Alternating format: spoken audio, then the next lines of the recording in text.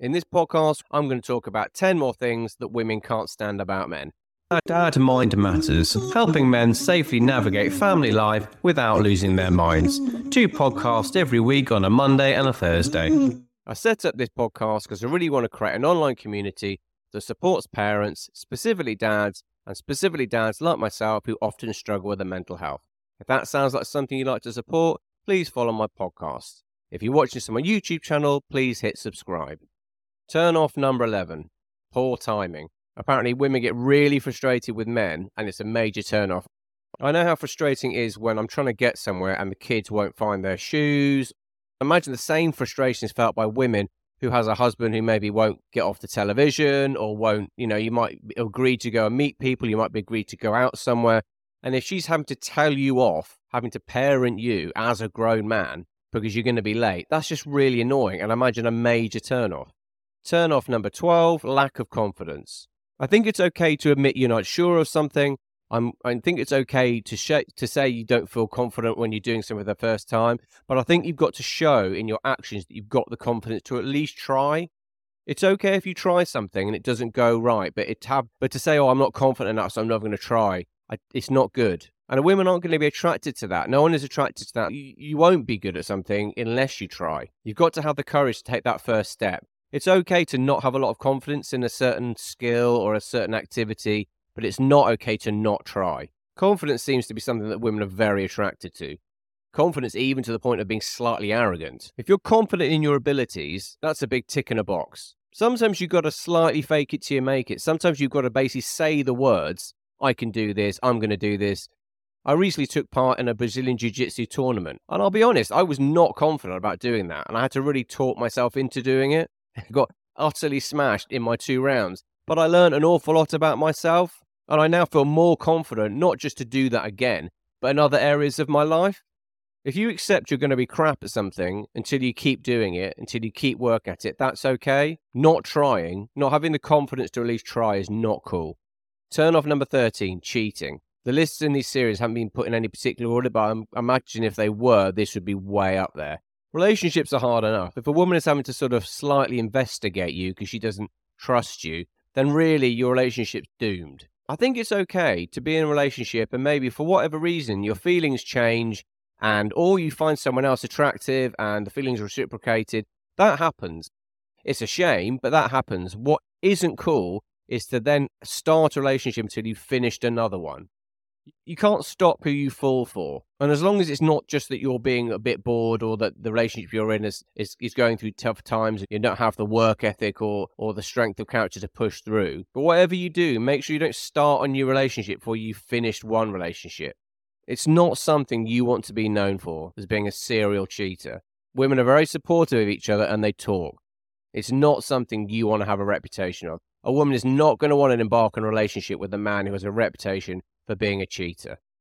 Turn off number 14, liars. The problem with lying is once you tell a lie, you've got to then lie to back up that lie. It's a lot of effort. Sometimes telling the truth is scary or it's the difficult choice, but you're just saving yourself so much stress if you just tell the truth.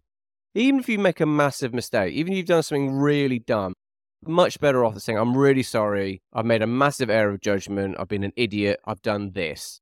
Once you mess up, that's the best possible starting place to start clearing up your mess. People always know the truth. People always know or find out what the truth is. If they hear the truth from you first, okay, it's still often not great, but it's so much better than them hearing it from a friend or a colleague or on the grapevine.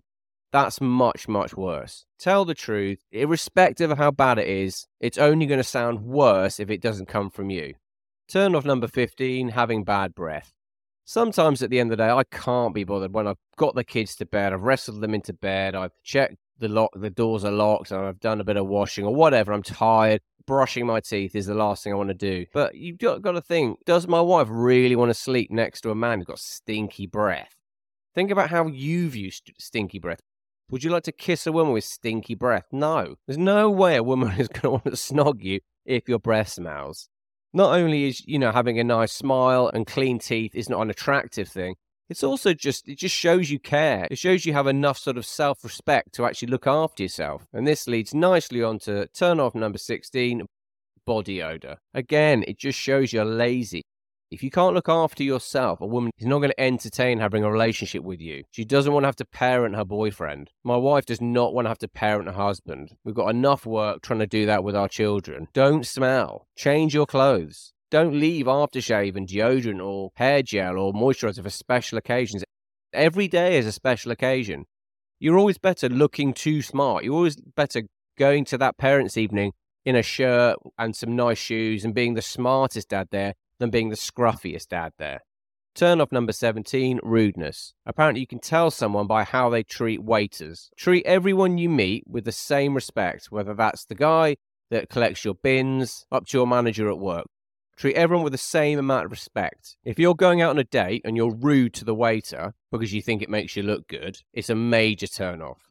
If you're being unnecessarily rude or arrogant towards someone, that's a major red flag. No one is going to think, wow, what a legend. He was really rude to that barman.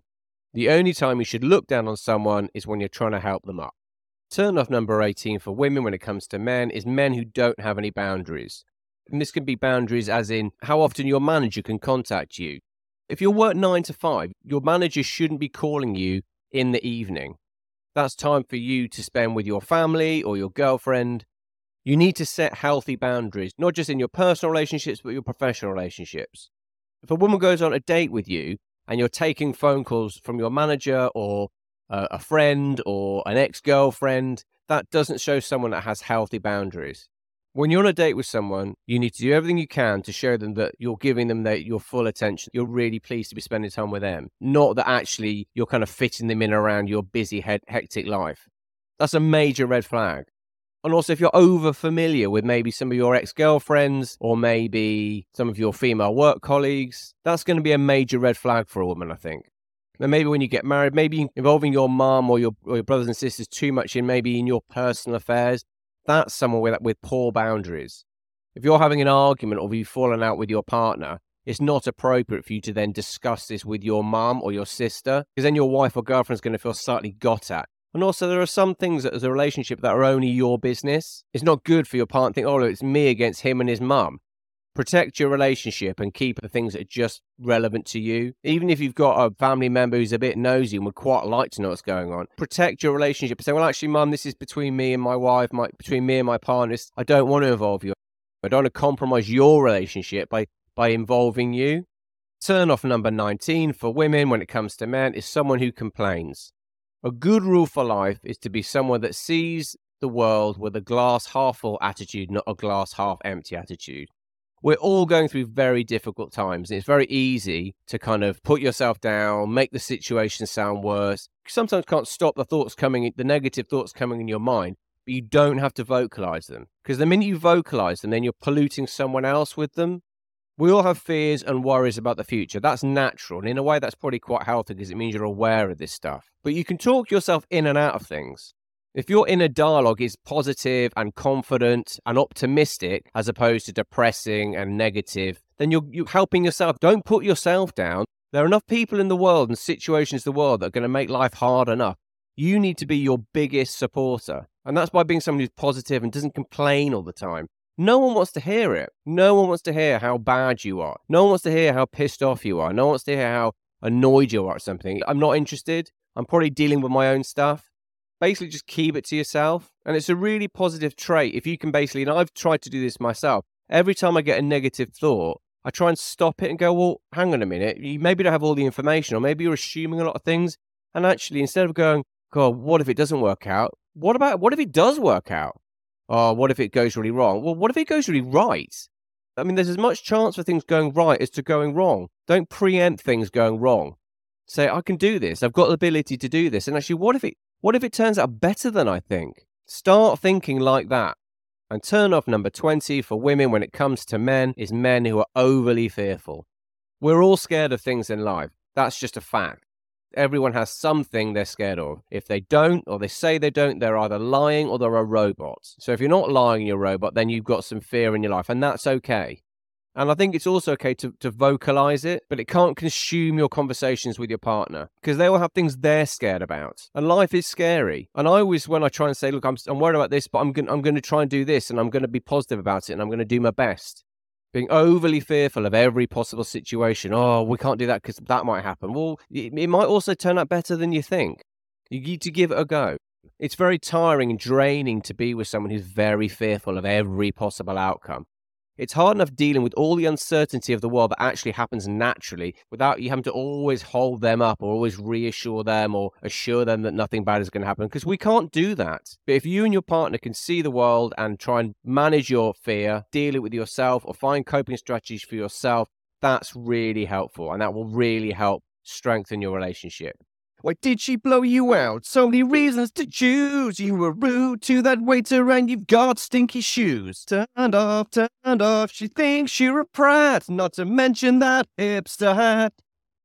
It's not hipster, actually. This new romantic. Case in point. So just to clarify the turn-offs for women when it comes to men listed in this podcast, number 11, poor timing. Just buy a watch, set yourself alarms, be on time. Number 12, lack of confidence. Confidence is something that you can develop, and it's okay to feel unconfident, but it's not okay not to try. Number 13, cheating. It's really something you don't want to get a reputation for. Women talk, and no woman is going to want to embark on a relationship with a man who's got a reputation for cheating. Number 14, liars. Lying just makes the situation worse. It never makes the situation better. 15, bad breath. Looking after your personal hygiene is one of the first things you teach as a child. A wife or a girlfriend does not want to have to do this for her partner or boyfriend. Number 16, body odor. Being smelly is not attractive. No one, irrespective of a romantic or platonic relationships, is going to want to spend any time with someone who smells and just can't be bothered to look after themselves. Make an effort, brush your teeth, wash regularly, make sure you wear clean clothes. Number 17, rudeness. I think you can tell a lot by someone about how they treat people. Apparently, women can tell a lot about their date about how he treats waiters or barmen on their first date. Treat everyone with respect. Be kind, be friendly, treat everyone with respect, and you're onto a winner. Number 18, no boundaries. When you're in a relationship with someone and you fall out with them,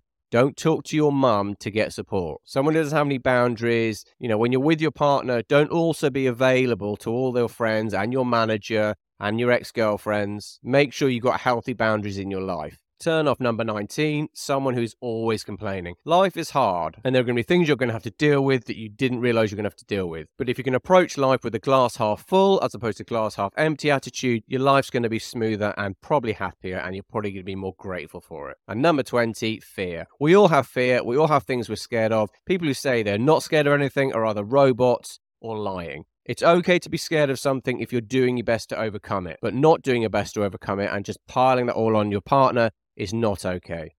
I really hope you got some of this podcast, and if you had a comment from it or there's a question that was raised, please put it in the comments below.